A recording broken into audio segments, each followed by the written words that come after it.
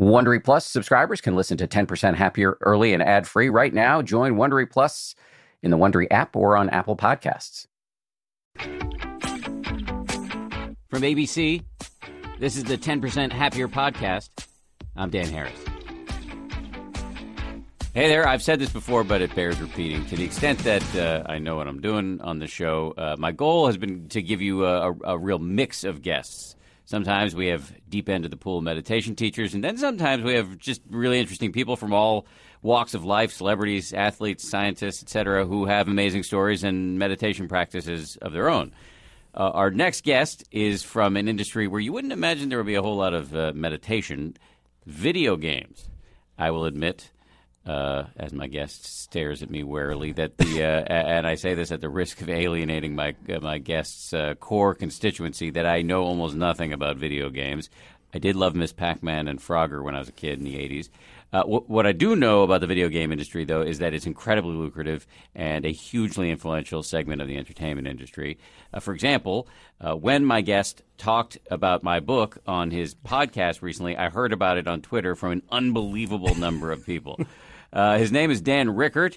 He's a senior editor at Giant Bomb, which is an enormously popular video game website. And Dan has written a book called Anxiety as an Ally: How I Turned a Worried Mind into My Best Friend. This is a really raw memoir of Dan's struggles with panic attacks and anxiety, all of which I can relate to viscerally, of course. And then he also talks about how meditation really helped. So, Dan, thanks for coming in, man. Absolutely. Really appreciate honored. it. Thank you. When did the panic and anxiety start, and how bad was it?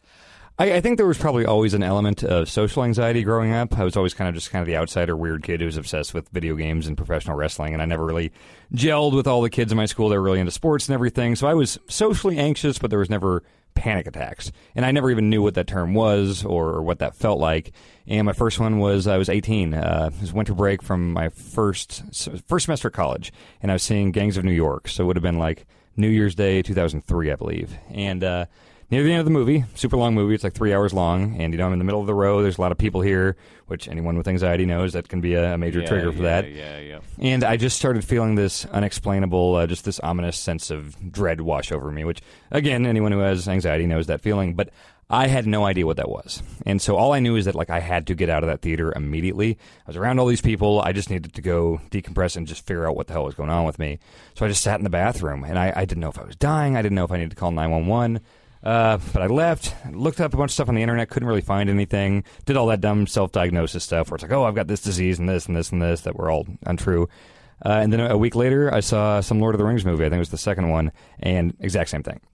And so then I'm super confused because it's only happening in movie theaters for a while. And I kept Googling and Googling, and nothing made sense. I started going to doctors and, all the tests, the thyroid test, blood tests, all this stuff. And everything came up completely normal. There were nights at the emergency room where I thought for sure I was going to have a heart attack.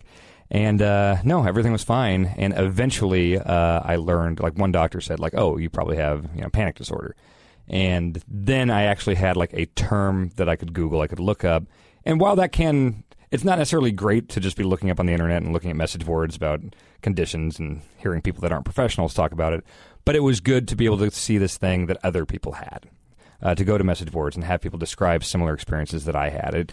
It felt like it wasn't just this weird diagnosis that had gone on just me. It felt like it was part of a larger thing. And so that helped, but, it's not like you get a diagnosis and it just goes away. No. It's just been a long path of seeing what works, seeing what doesn't. But it wasn't just panic disorder. You are also then diagnosed with generalized anxiety disorder. Yeah, that diagnosis came a little bit later because it started with just the situational, I'm in a movie theater, I can't get out, airplane type stuff, panic attacks. And then I started having things in college where it would just be a normal day. I'd just be sitting around playing video games or watching a movie, very unstressful situations. And I would just have this underlying hum of anxiety all the time. And that felt very different to me, and I got the diagnosis for GAD. So, yeah, it's a fun combination. So when I'm not having, the full panic attacks back then, I had to worry about, am I just going to have this overwhelming sense of dread all day? How long is this going to last? And it's a lot of figuring out what works for you and what doesn't. How bad did it get at its worst? I remember in college when I went to class, they would do the roll call, and a lot of times it was these big classes, 300-400 people, and well, that might be exaggerating. I think it's more like 100. These big auditorium classes, and they would be going down. So, and by the way, this is Kansas State University. Yeah, University of Kansas. Not K-State, KU. KU. Yeah, okay. yeah. And so they'd be working down the list, and as it got closer to me, to my name, I would just feel it start to kind of rise. I would feel the heartbeat start to raise. My breath would get shallow, and I would always just envision myself sprinting out of the room, just having to get out of there. So it was around that period where I couldn't even say here. That's all I had to do was they were telling me to say here. No one was going to be looking at me. I didn't have to deliver on anything, but I couldn't handle it. And around the same time, I worked at this call center, and they would have us do introductions when we hired new people. Like at the beginning of every shift, we'd stand up and be like, "Oh, I'm Dan. I'm a junior, and I'm from here, and my favorite whatever is blank." And I couldn't do that. I had to talk to my boss and be like, "Hey, I don't know what's going on here. I just can't do it." I had to start coming in late every day. Whenever there was a new hire, there'd be like a 2-week period where I just had to come in 30 minutes late, so I'd skip the introduction part.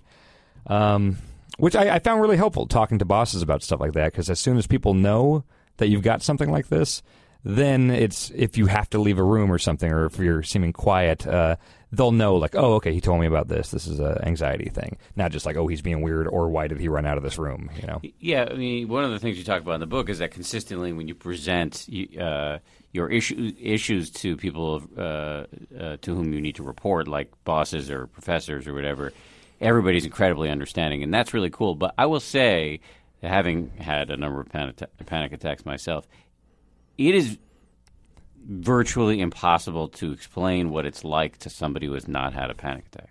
Yes, and that is part of the reason I wanted to write that book, is because while it is impossible to, if you've never had a panic attack, because people tend to say, like, oh, just chill out. What are you worried about? And it's like, well, no, you don't know what this feels like. The logical part of my brain knows that I'm not in danger right now. I don't need to activate this fight or flight thing. So books like, I think yours, for sure, like you describing, when I read yours and you talked about being on the air, I have to be on the air a lot. I have to do live appearances and things. And those are just major triggers for panic attacks for me. So I wanted to describe that feeling, what it was like when I had that first panic attack, what it was like going forward. The book is not a how-to on how to get better necessarily, because I'm no expert whatsoever, but I wanted it to explain what it was like. So if somebody had anxiety, especially like, guys that are my demographic, gamers, that there's not a lot of talk about stuff like this necessarily. Like emotions and things there like really isn't. I mean, there are outliers, obviously. Maybe rage is acceptable. Right. Yeah, it's not really a community. There's some places online, some communities where they talk very openly about this stuff, sometimes overshare. But by and large, I think people don't talk about stuff like this. In the video game industry. Exactly. Right. Well, I mean, I was interested to listen to the extent. You sent me the podcast where you guys talked about meditation and my book and everything. And like, everything leading up to it was completely indecipherable for me, and then everything that followed was completely indecipherable for me. And then there was like this really forthright discussion about your emotions and panic and meditation, and one of your colleagues had been on a silent meditation retreat, and it was really interesting because I loved hearing it from, my whole purpose in life in many ways is to get meditation accepted in different corners of the culture, and to hear these like dyed-in-the-wool video game guys talk about this stuff was just, I mean, I can only imagine you did an enormous amount of good, because while people in the in the video game world may not talk about this stuff, everybody has emotions. Oh, yeah. Yeah, and either you're unaware of them and they control you, or you're aware of them and can have some magnitude of control over them. Yeah, and being able to talk about that on the podcast was huge because, I relish any chance to talk about that. One of the great things about our podcast is we embrace tangents. I mean, we'll spend an hour talking about fast food or whatever. It's not just this hard video game news thing all the time. It's 3 hours long every week. And a lot of it is just like, what did you do this weekend? And that's why Drew, my colleague, talked about going on that silent meditation retreat. And as soon as I saw that, I saw my end. Because I don't want to be that guy that gets on a soapbox and tries to shoehorn meditation into every conversation.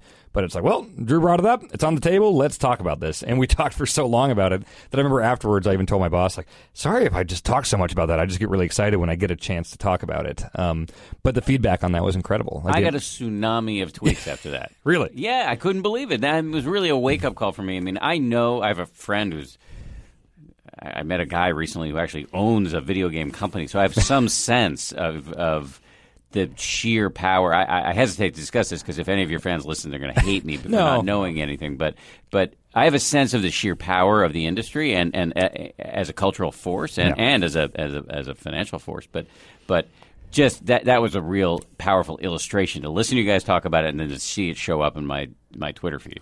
There is a ton of passion in that community for video games that I think is a little more intense than you see a lot of the time in movies or other elements of pop culture.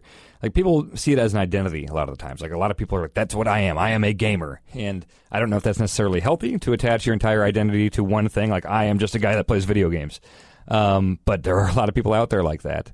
And, being able to reach them and maybe introduce them to something like meditation that they wouldn't seek out necessarily. Yeah. That's something that'd be great to do, and that's why I like being able to talk about it on something like this. Yeah. Okay, well, so speaking of you, here you are, sitting here talking to me, like full sentences, having a good time, laughing and smiling. I've listened to you on the podcast, doing the same thing. And as you describe in your book, and you just made a mention of just a couple minutes ago, you actually do public appearances. Yeah. How did you get from being unable to say the word here in a university classroom to being a public figure?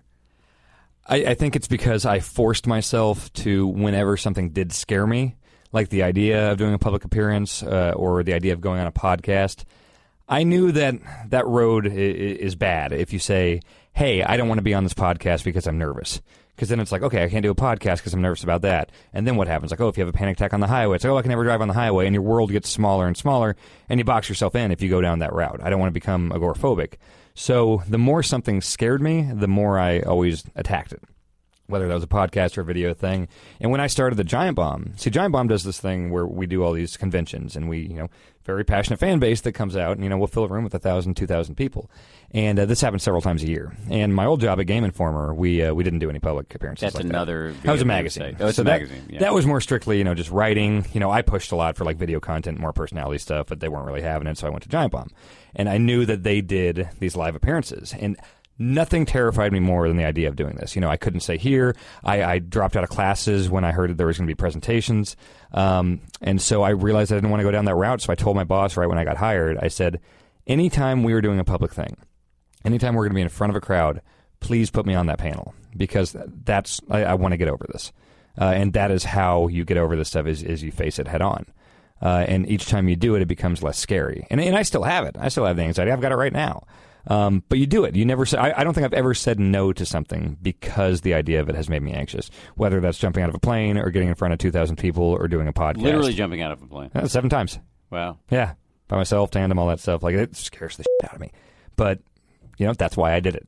So I think that's incredibly brave, and I think it's really important because there are a lot of people with anxiety and panic disorder, and myself among them, who do make their world smaller. I could have decided the easier route would have been to not go on television again after I freaked out in front of 5 million people.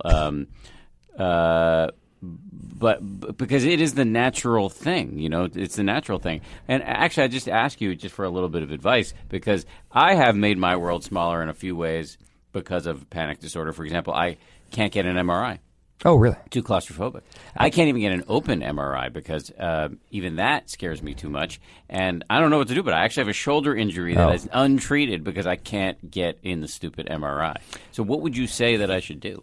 I mean, I had that exact same thing. I got an MRI about a year and a half ago, and I had never had one. I had heard about them. I had heard that people that, weren't typically anxious people freaking out in there. And I was like, well, this is going to be bad. I'm going to hate this. But you just bite the bullet and you have to do it, no matter how much it scares you. Did you panic? Yeah, totally. And you just sat through the panic. Yeah, and I always ask an obnoxious amount of questions before anything like this. It's like, okay, so if I need to get out, okay, what do? I squeeze this little bubble thing? Okay, so you'll know. So if I squeeze it, you'll get me out real quick. Okay, so I'll be all right. I ask so many questions and annoy the hell out of people a lot of the time. But I just want to make sure that I know what I'm getting into, but I'll never say no. I might over-ask people and bug them about stuff like that. But I got in there, and I wouldn't say full-blown panic attack, but it's a long thing, and you got to hold your breath and all that, and it was extremely uncomfortable for a while. But you just do it. You just have to. I know that's such a cliche thing to say, oh, just do it or whatever, but that's kind of been how I've approached all these things. Is just walk out there. I can't tell you how many times I've been behind a curtain. So I'm also a pro wrestling manager on independent circuits. What? Yeah, so on independent circuits, I'm like a bad guy manager for a tag team out in California, and like pro wrestling, like the This isn't in the book. No, I was not a pro wrestling manager by the time of that book. That was a couple years ago, yeah. So like my music will hit, and I have to come out of a curtain, fog machine, all this stuff. I have to be this character, I have to be a bad guy, and get this. I have to get a whole crowd of people to hate me. That's my job when I do this stuff. And I don't want to make it sound like I'm some weathered, old vet or whatever. I've been doing this for, under a year. But you want to talk about anxiety? Like I'm standing behind a curtain waiting for my music to hit to come out and make everyone boo me. Yeah. I can't tell you how many times I've been sitting back there pacing back and forth behind the curtain, just like, oh God, okay, this is gonna suck. This is gonna suck. I don't know if I can do it. I don't know if I can do it. Then the music hits, and then you just have to tell your brain, just okay, shut up. Your legs are working. You can walk out there. Go do it. And then I find it's always just anticipatory anxiety. The second I walk out from that curtain, or the second I sit down and start talking in front of a microphone, you kind of get wrapped up in what you're doing. You kind of forget about all that mental chatter. Like, oh, what if I have to run out? Oh, what if I forget my lines? What if I do this? Once you're out there, you just go on instinct. After the break, can you just elaborate on, what do you think it's doing for you? I used to have panic attacks constantly in the dentist. At one point, I was getting a cavity filled, and I had to leave halfway through because I had a panic attack. But now I can go to the dentist with no problem. After this. This show is brought to you by BetterHelp. I got to tell you, I feel so much better when I talk about my anxiety instead of keeping it bottled up. There's an expression that I first heard from the great researcher and also Zen practitioner Robert Waldinger: never worry alone. Our temptation many times is to keep it bottled up, but the data really show that the people who do the best in life, who live the longest and are the happiest, have strong relationships with people with whom they can talk about whatever's going on in their lives. And for me, therapy is part of that. If you're thinking of starting therapy, you might give BetterHelp a try. It's entirely online, designed to be convenient, flexible, and suited to your schedule. Get it off your chest with BetterHelp. Visit BetterHelp.com/happier today to get 10% off your first month. That's BetterHelp, HELP.com/happier.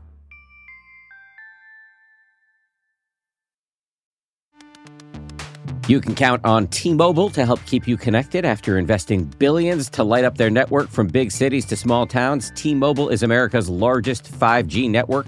Plus, when you switch to T-Mobile, families and small businesses can save up to 20% versus Verizon and AT&T. Visit your neighborhood store or T-Mobile.com to switch. Plan savings with T-Mobile. Third line free on essentials via monthly bill, credits versus comparable available plans. Plan features may vary. Credits stop if you cancel or change plans.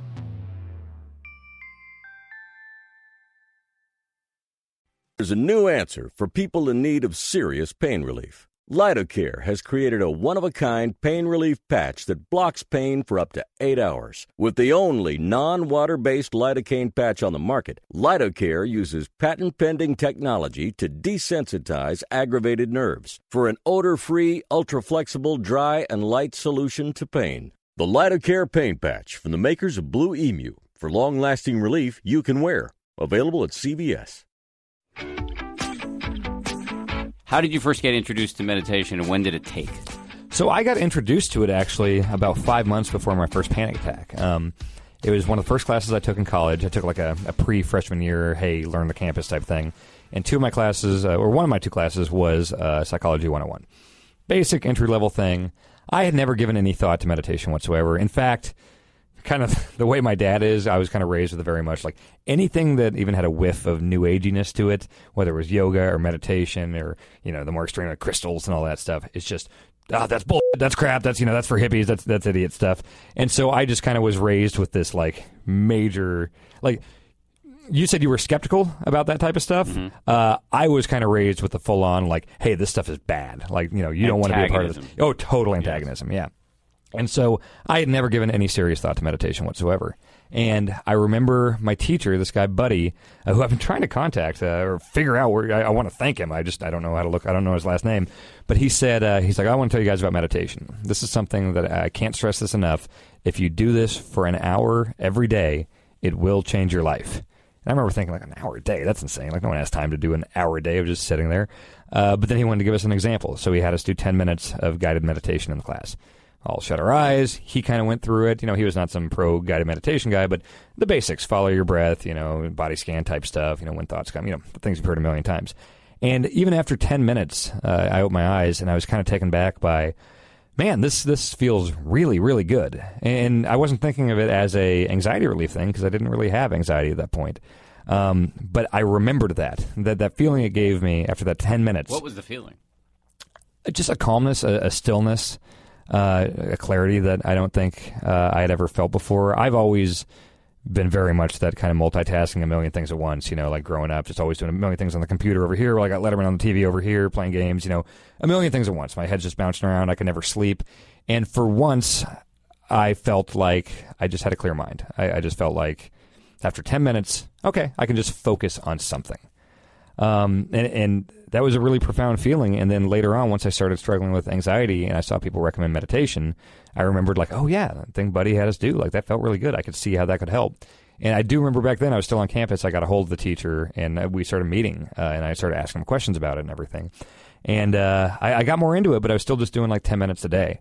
But even that helped tremendously. And it wasn't until like the last few years, now I'm pushing close to 2 hours a day now. Whoa. And it makes a huge, huge difference. Okay, so I have a million questions. Yeah, go for it. What kind of meditation are you doing? What's your practice? It's mindfulness. So just give me the nuts and bolts. When you sit down, what do you do? Ideally, if I got an hour, I'm at home, I got a meditation cushion or pillow, I sit on that. Cross-leg, I don't do the ohms or the chanting or anything like that. It's mainly following the breath. A lot of times I'll put on white noise, rain sound effects, whatever, beach stuff. Sometimes, I was at a lake house this weekend, and there's a big forest, and I just did that super cliche thing of going out into the forest and meditating for an hour. But that's not always there. So usually I'm in my bedroom, sitting on a pillow, following the breath. When thoughts come in, just kind of let them go, non-judgmental, I do it at work every day. We have a quiet room on the 5th floor, which is a very San Francisco thing. It's this room that's kind of ostensibly for meditation, but no one uses it for that. Everyone just goes in there to get on their phones and take naps or whatever. But I actually sit, and they have these really high-back chairs where you can sit there and no one can really see you. And I just sit cross-legged. I get to work an hour early, and follow the breath.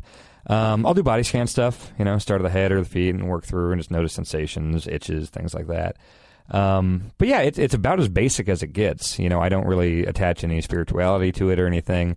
I mean, I view it the way I view, if I go on a 10-mile run, my cardio, I'm gonna feel better and my cardio will be better. If I do an hour meditation, I just feel less anxious throughout the day and I can sleep better at night. How did you learn how to do it? Is there do you go on retreat? Is there a teacher you have a relationship with? Outside of just talking to that teacher way early on, it's mainly just been a lot of reading. Your book. Actually, before your book, I did read The Power of Now, and reading your description of that, it was 100% my experience with that, where there would be these moments of just like, wow, I think he's really onto something here, and then these moments of like, what the hell is this guy talking about? Like, this doesn't make any sense. He sounds like a lunatic, and. But yeah, within all that like lunacy in that book, I think there were some moments of like, okay, yeah, he makes some really good points. And then I read your book afterwards, and through yours, I started reading books by Sharon Salzberg and Mark Epstein and John Kabat-Zinn. I read Wherever You Go, There You Are, a couple times a year. Yeah, it's great. I'm rereading it right now. So you're, it's funny, you're a bit of a, to use a fancy word, autodidact, somebody who taught himself. Right. But you're reading the right books, and by which I do not mean my book. My book is more of like a story. It's a very good book. But thank you. But I mean, it's like P.T. Barnum as compared to what you could get from Sharon and Mark and all this. I see myself as a gateway drug, so that people get to the people who know what they're talking about. Well, and you mentioned, I think, when you were talking to the Dalai Lama that, you were in your like infancy of your meditation, even after like 10 years. If you're an infant in this world, I'm a fetus, I'm still learning this stuff. But yeah, if you can introduce people to that world, I think that's powerful. Yeah, well, thank you. But so just to back to your practice, like it's really interesting because it seems like you've been able to really take it pretty far without, joining some group or like signing up with a teacher or anything like that. You're just really reading good books. And I think it's interesting that you keep, because I see this in my own life, going back to the books because you need to be reminded. Yes, if you go too long without doing it, you lose those little reminders of, oh, right, that's why I'm doing this. That's why I need to stay diligent about this. And yeah, I think the books are a really good way, especially if you have a commute. I've got a commute to and from work every day and I can read. I'm not driving. So yeah, it's just a great daily reminder of why this is important and why I do it. Because it's easy when you're I talk about this a lot. It's like it's easy when you're doing your practice for it to feel stupid and pointless. But to read a book by John Kabat-Zinn or Sharon Salzberg or Mark Epstein, and you get reminded of the intellectual infrastructure of the thing, like, oh, right, just as you said, this is why this is important. Yeah. This is where I'm heading with this. You mentioned a few of the benefits, but can you just elaborate on, like, what do you think it's doing for you? This dosage of meditation is pretty high. I am able to just kind of control my thoughts in a way that I think people that don't meditate and haven't done it don't really understand its ramifications. It's not just like, hey, I'm more calm. It's being able to control your mind in situations that are kind of surprising sometimes. Like, a good example is a dentist. I used to have panic attacks constantly in the dentist. At one point, I was getting a cavity filled, and I had to leave halfway through because I had a panic attack. They gave me a shot of, I can never pronounce it, epinephrine, whatever. Yeah. They didn't tell me it makes your heart beat faster. So that was the Novocaine or whatever, and my heart was beating. I was like, oh, God, I'm having a panic attack, and I just, I can't do this. And so they had to put a very temporary filling in, so I walked around with a hole in my tooth for a long time. But now I can go to the dentist with no problem. I used to dread it. But through meditation and the skills I've learned through that, I've learned that when you hear a sound or something, like, if I hear the sound of a drill, you tend to associate it with past experiences. And so if your mind's going like, oh, no, that drill reminds me of the time that happened. I had the panic attack. Like, oh, that's totally going to happen again here because that happened before. And all that chatter that goes on because you associate that sound or sitting in that chair with a bad experience. And meditation, like now that I do it so much, I'm able to dissociate from that. I'm just like, I can recognize it as that's a sound. I'm not in pain right now. I'm sitting in a chair. Like, I know I'm not fooling myself. I know that drill's about to come into my mouth and drill into my tooth, but you know what? I'm not going to make it worse by bracing myself and thinking about all the bad things that have happened before. I'm going to be in the present and deal with it right now. Sounds like textbook application of mindfulness to me. Do you, given what I'm hearing from you, which is a real sort of dedication to this practice and from what I can tell, a real understanding too, do you think about doing more, like going off on retreats, or given that you're in San Francisco and there's so many amazing teachers there, maybe having a relationship with a teacher? Yeah, I have, and I've looked up resources, and I know living in San Francisco, there are more than most major cities. Yeah, for sure. And I've gone to some. I've gone to some group classes and things like that, some with the Insight, SF Insight. And I find, I'm sure it's different with everyone, but I do better when I'm just on my own, doing my own thing. Is it because the other people there were annoying to you? It's not necessarily the other people. No, it's not that. Like, I don't necessarily, I'm not bothered by that. The particular thing I did, there was a lot of, you just hear a lot of traffic, and a car will be at a red light right outside, blaring music. And, through meditation, you should be able to, just kind of separate that. But considering I can just do it at home and not have to get on 2 buses to go to a place, and I might as well just do it at home. I'm sorry, you were going to say something. Oh, I was going to say, as far as the retreat stuff, that very much interests me. Okay. Especially reading your experience. So you did a week-long one, right? Or 10 day? 10 days, Not far from you. That's up north, right? Marin County? Yeah. Spirit Rock. Right. Yes, if you can get past the name. Yeah. Yeah, that's incredibly enticing to me. It's just the logistics of that. I live in San Francisco. It's an expensive city. I would need to take a lot of time off work. The logistics are difficult, but at some point when it makes sense, I will certainly do a retreat, or even a shorter one like that 4-day retreat that my colleague went on. The thing I was going to say when I interrupt you was just that, and this is unsolicited advice, which you should feel free to reject, that it was a couple years into my practice before I actually struck up a relationship with a teacher, and I found that upped my game exponentially. Really? So my teacher is this guy Joseph Goldstein, right, who was in my book, and it's not that intense. Like I see him, either we get on the phone or I see him every couple months. And I just tell him what's going on in my practice, and he gets me out of ruts, or pushes me in directions that I wouldn't have thought of. And that kind of coaching is really what it is really very, very interesting.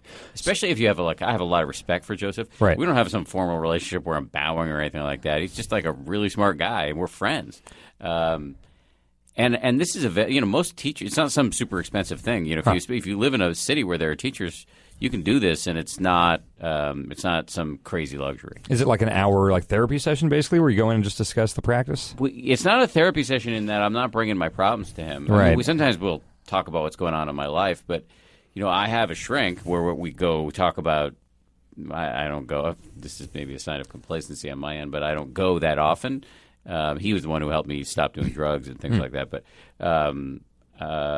although every time I do go, he's awesome and he's funny and I really like seeing him. But when I go with him, it's like we talk about the emotional component of things going on in my life. With my shrink, with my meditation teacher, it's really like the nuts and bolts of your practice. Okay. What are you literally doing when you sit down? What's the first thing you do?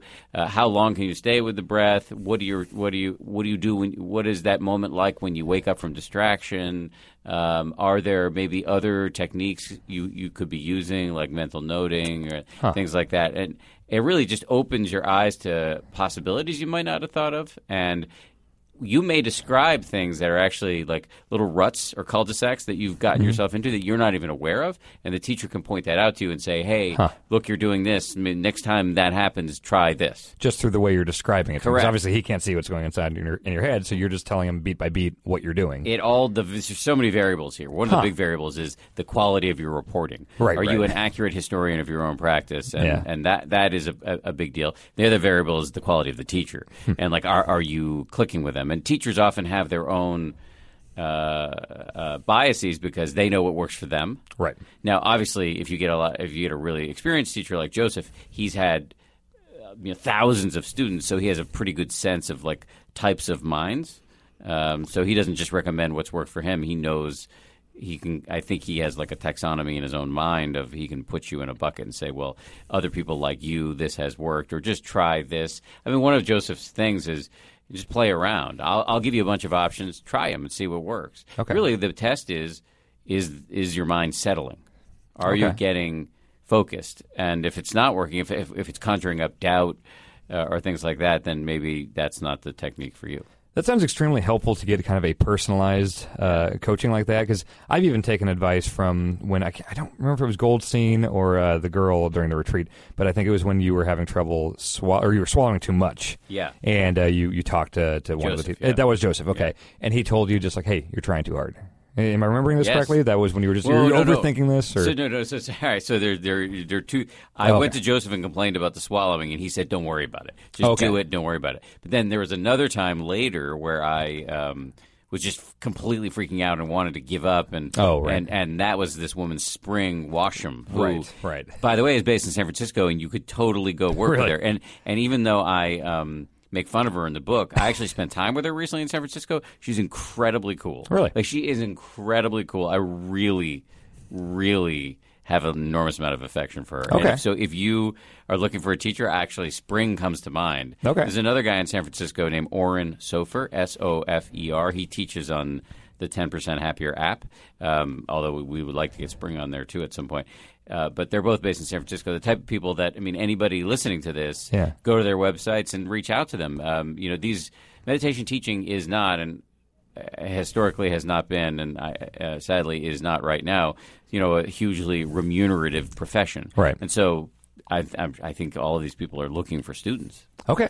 Yep, I actually will totally look into both of them when I get back in town. Because, even that little advice of you're trying too hard, I think about that a lot, even though that wasn't personally directed towards me and the way I meditate, but I'll catch myself getting frustrated. Like, it'll be, 30 minutes into a session, and I'll be thinking, like, man, I've just been elsewhere mentally this entire time. Like, I don't think I'm wasting that 30 minutes, but it's like, I could have been doing so much better. And I'll kind of beat myself up about it for the next 30 minutes, but then I'll remind myself, like, okay, I'm thinking about this too much. I'm trying too hard. Like, just sit here. That's all you got to do here. If I get too wrapped up in like, okay, follow the breath. You got to follow the breath right now. Like, it doesn't really work. So I always do think of that advice that Joseph told you. Man, I have the same problem, which is that I do exactly what you just said. And I'm not a teacher, so I just want to make sure that anybody listening to this, and yourself included, doesn't take what I say as gospel. But one of the things that I hear from teachers a lot is that, and this is really counterintuitive for people like us, but you need to reframe the moment of waking up from a moment. Usually I think a lot of us treat it as a moment of self-laceration and self-judgment of like, oh my God, I've been thinking about lunch for the last 10 minutes. You need to reframe that to a win, because you are waking up right there. That is the practice. Yeah, the whole practice is realizing when your thoughts are going astray and bringing it back on track. Correct. So that's a good way to frame it. So reframing that as a win is a radical shift. I can't say I'm good at it. What I've noticed is that what's happening in my practice is I wake up, I have the moment that I can't help, a reflexive moment of judgment or whatever, And then I make the conscious choice to be like, oh, dude, welcome back. Yeah. And even if where it gets hard is when you have to do it 1,000 times very quickly. It can be a little wearing, but I have this sense that the art of the practice, or one of the arts of the practice, is really getting to the place where every time you wake up, it's like, cool. Yeah, I mean, and it's not realistic to expect that every time you sit down for an hour or 10 minutes or anything that, like, all right, that was just a straight through, like, just follow the breath for an hour. Like, that's not how it works. And, like, I'm no expert, but I can't imagine even, like, really seasoned, long-time meditators. I doubt it every time it's just a 100% success rate. Mark Epstein has Dr. Mark Epstein, who was a recent guest on this podcast, has written many, many excellent books about meditation. Yep. He has a great story about sitting in meditation with Joseph Goldstein, who's my teacher and also Mark's teacher, and they were sitting doing meditation, and at the end of the session, they opened their eyes, and Joseph looked at Mark and said, "The mind has no pride." Great expression. And that is true. And Joseph been practicing for decades at that point. Yes, you're always going to get lost. And you used a word that is is a key phrase. You said expect. Yeah. Expectations are poison for your meditation practice. And I think that's what dissuades a lot of people when they first start, is they expect, like, okay, I'm going to sit down and do this thing for 10 or 15 minutes, and if I follow my breath, I'm supposed to feel really good right afterwards, and then they do it, and it's just like, well, nothing, like, they expect some huge thing, and that's not going to happen. It's not even necessarily going to happen if you do it for 10 years. It's not a superpower. So yeah, I think it dissuades a lot of people, and I think you don't really see the benefits until you stick with it for a while, and don't let those expectations and lack of meeting them dissuade you. Amen. Sharon Salzberg, another great teacher who's come up in this conversation, you've read some of her books. She says, she hears from people all the time that, I tried meditation, I can't do it. And she's like, that's like picking up a violin for the first time and thinking you should be able to play Bach. Yeah, this is a skill. Like, it's going to take a little while. It's not as hard as playing the violin on some levels. But it is a crazy thing to say that, you expect it to feel awesome the first time you do it. And the other thing is, you're not supposed to feel a certain way anyway. The point, and I keep learning this lesson over and over again, is not to feel a certain way. The point is just to feel whatever you feel clearly, so that when you feel it in your regular life, you're not yanked around by it. Yeah, so you're not changing who you are by any means. Correct. If you have a meditation session and you're angry the whole time, but you're mindful of the anger, that means that when you're angry off the cushion, when your wife or boss or colleague says something that makes you really peeved, that you're less likely to fly off the handle. Yeah. And that's where the rubber hits the road. That, use the word before, superpower. It's not a superpower, you said, of meditation, but that ability to be mindful of your own emotions and not be yanked around by them, that actually is a superpower, I think. Yeah. And it pops up in kind of unexpected ways. I talked about the dentist application or whatever, but I actually read a book about mindful eating, and there was have you heard of, like, the cashew trick? Yes. Okay. I often do it with raisins, too. Okay, yeah, anything with, like, a texture, like a small thing or whatever, where you just spend a lot of time, like, before you eat, like, a single cashew or raisin. A lot of people have probably heard of this, but, you're feeling the texture, you're smelling it, all this stuff, and then you put one in your mouth after all this time, and you really kind of savor it, and you're just focusing on the flavor, and you eat, like, one cashew like that, and it's 10 times more pleasurable than, like, just doing the mindless, just shoveling cashews in your mouth, which I did all the time before that. That's one of the most effective, quick things to show people if they're curious about meditation. Is just, hey, try this trick here, because I would imagine that would work for almost anyone. I've been thinking about this conversation where I'm just letting it go down lots of tangents, if you don't mind. But I've been thinking a lot about, because I find myself now in the position of being like a businessman. Because I have this little startup company that's teaching people how to meditate through an app. I've been thinking a lot about the best ways, like really the best nuts and bolts ways to introduce people to meditation. And something I've been playing with is not fully formed. I think I'm going to be leading a meditation out at TechCrunch in San Francisco. Oh, right. And I've never taught a meditation before, so this is going to be weird for me. But I've been thinking about framing it right from the beginning. So I'm not going to make everybody eat cashews or raisins or anything like that. So that's not technically feasible. But what if I just frame it right from the beginning of, okay, so most people think they can't meditate, and I'm going to show you in 3 minutes that you can. In fact, you'll see within the first second that you're winning. Because if you get distracted and you know you're distracted, that's a win. Yeah. And just framing the whole thing that way. Yeah, simplifying it and making it seem more attainable. Like I think in naming, the app in the book 10% Happier, I think you did that with that as well. Like, you're not promising superpowers. You're not promising that you're going to be living on park benches in a state of bliss for the rest of your life. Right. Like Ryckert Tolle. Yeah. It's 10% happier. Like, it's significant. So yeah, if you frame it that way, it makes it seem less like this just big, crazy, unattainable thing.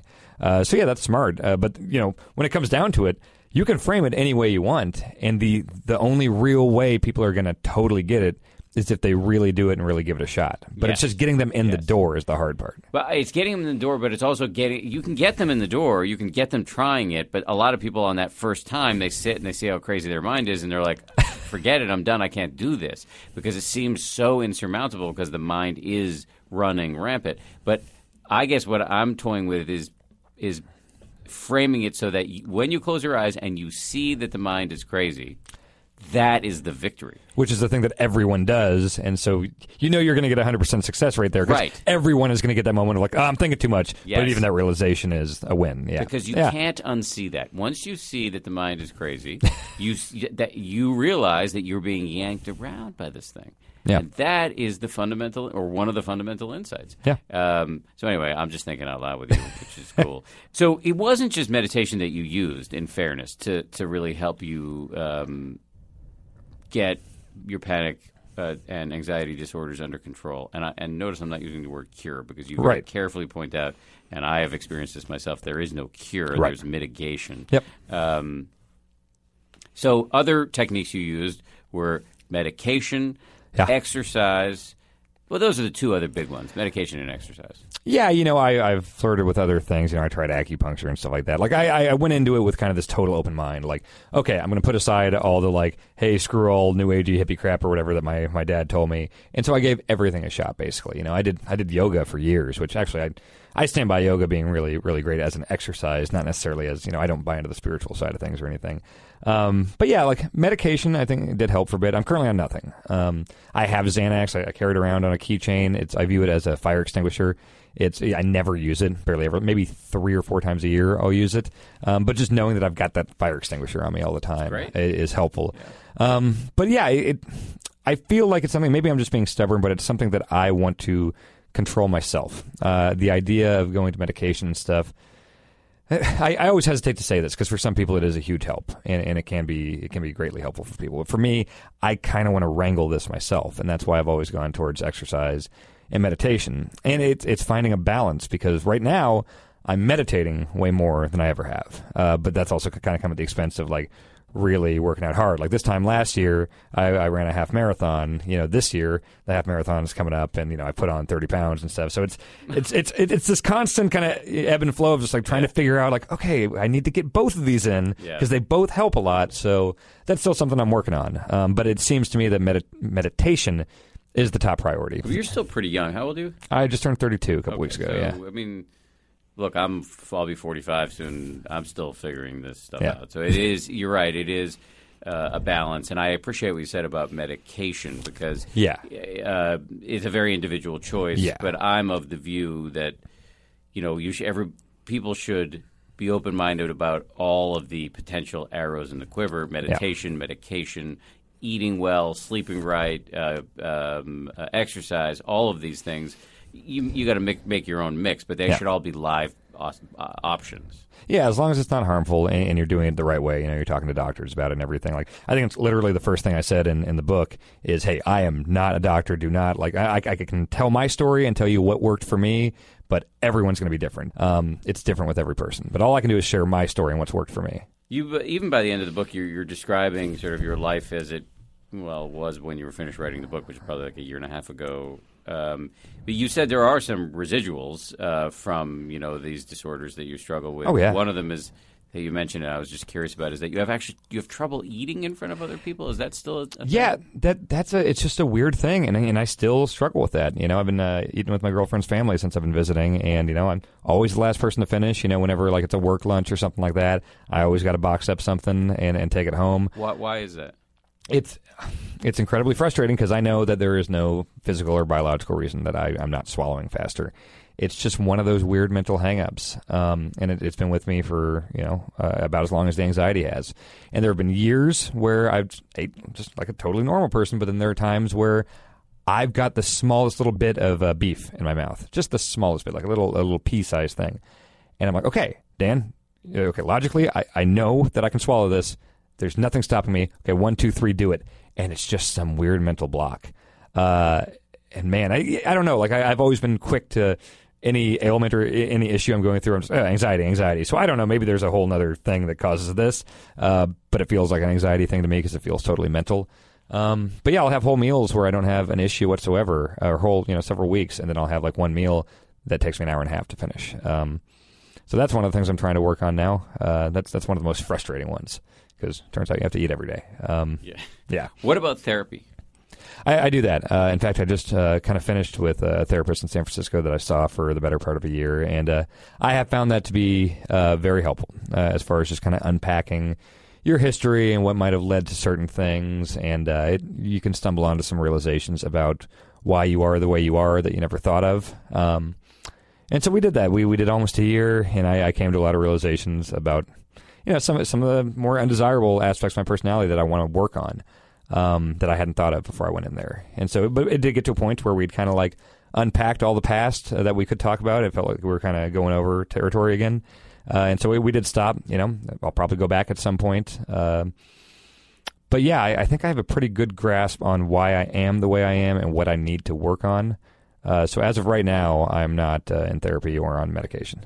Right, but you keep those doors open. Oh, 100%. And I think it is extremely helpful. I can't stress that enough. It's just we got to a point where we just kind of I'd come in every week and be like, I'm doing all right, I guess. And it's like when we sit there for an hour and like, oh, let's talk about my dad for a little bit. And it's like, okay, we've talked about this a million times, so we're going to take a break for now. What is your dad? You talk about in the book that your dad was not super, and you've talked about it a little bit in this interview, that your dad was a little bit dismissive of, you say very, just in defense of your dad, that he was a great dad, and you have a great relationship. I want to stress that, yeah. But that he was a little dismissive because of his own cultural conditioning. A little.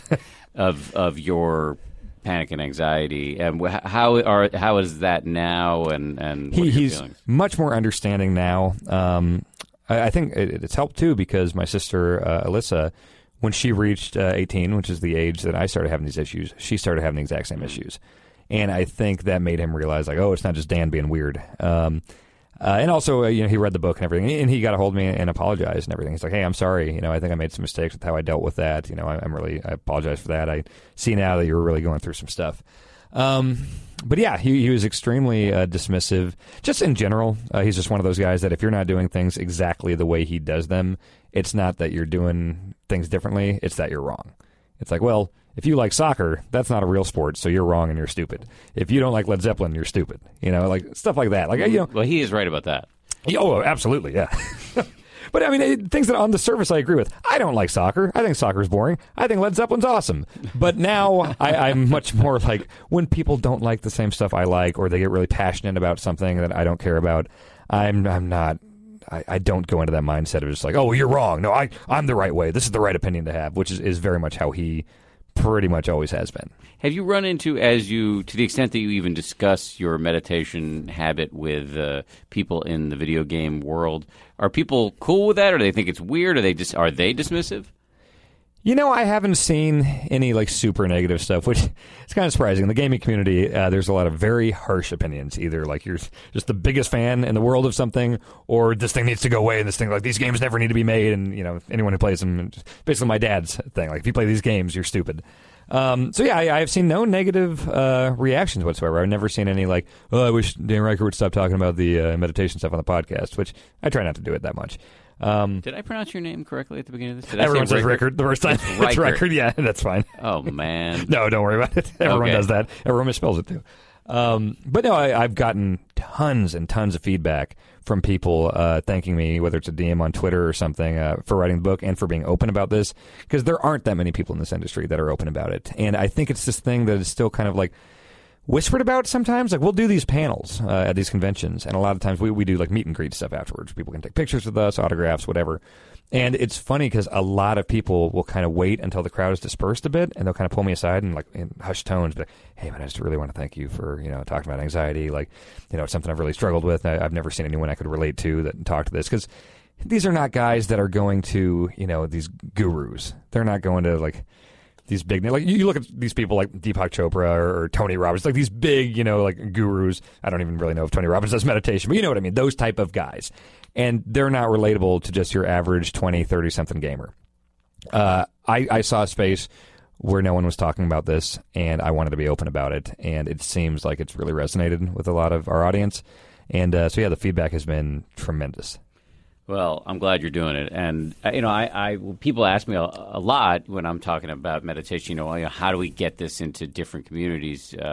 Specifically, often one of the issues is, low-income communities or communities of color. But I actually take it beyond that. I mean, it's gaming communities, athletes, executives, LGBT community, everyone. And so one of the reasons why I'm so psyched that ABC News is letting me do this podcast is that I can bring on all of these different voices and give them, I hope, a little bit more of a platform, because that's the way this, what I think is a public health revolution, is going to spread, is when you get spokespeople who organically speak to the different communities.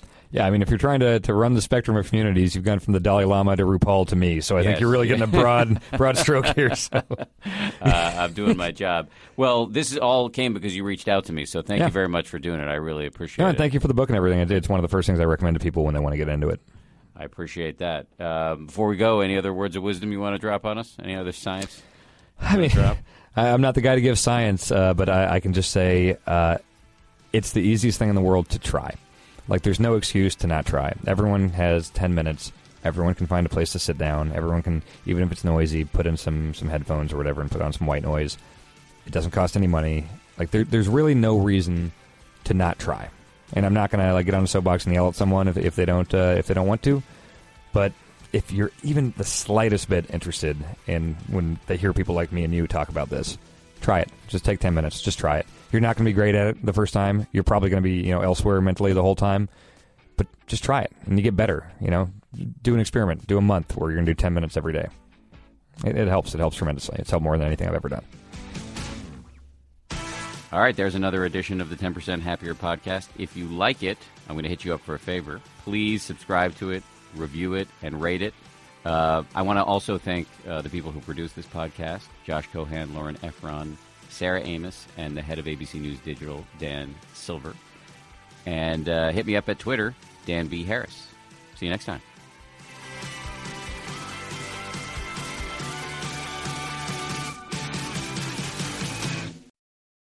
If you like 10% Happier, and I hope you do, you can listen early and ad-free right now by joining Wondery Plus in the Wondery app or on Apple Podcasts. Prime members can listen ad-free on Amazon Music.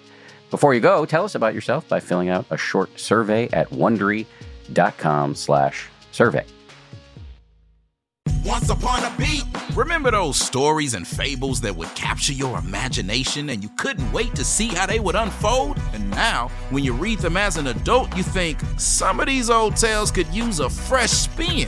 We have a perfect podcast to bring you the stories you remember, remix, and reimagine for the kids in your life today. Join me, DJ Few, and my trusty turntable, Baby Scratch, as we spin up new tales in the New Kids and Family podcast, Once Upon a Beat. Wondery and Tinkercast are bringing you a jam-packed, music-filled weekly party where hip-hop and fables meet. It's Once Upon a Beat. Follow Once Upon a Beat on the Wondery app or wherever you get your podcasts. You can listen to Once Upon a Beat early and ad-free right now by joining Wondery Plus in the Wondery app or Wondery Kids Plus in Apple Podcasts. Once Upon a Beat. I'm Shimol Yai, and I have a new podcast called The Competition. Every year, 50 high school senior girls compete in a massive scholarship competition. I wouldn't say I have an ego problem, but I'm extremely competitive. All of the competitors are used to being the best and the brightest. and they're all vying for a huge cash prize. This will probably be the most intense thing you've ever gone through in your life. I remember that feeling because I was one of them. I lost. But now I'm coming back as a judge and also a kind of teen girl anthropologist. Because if you want to understand what it's like to be a young woman in America today, the competition's not a bad place to start. Hopefully, no one will die on stage tonight. From Pineapple Street Studios and Wondery, this is The Competition. Follow The Competition on the Wondery app or wherever you get your podcasts. You can listen to The Competition early and ad-free right now by joining Wondery Plus.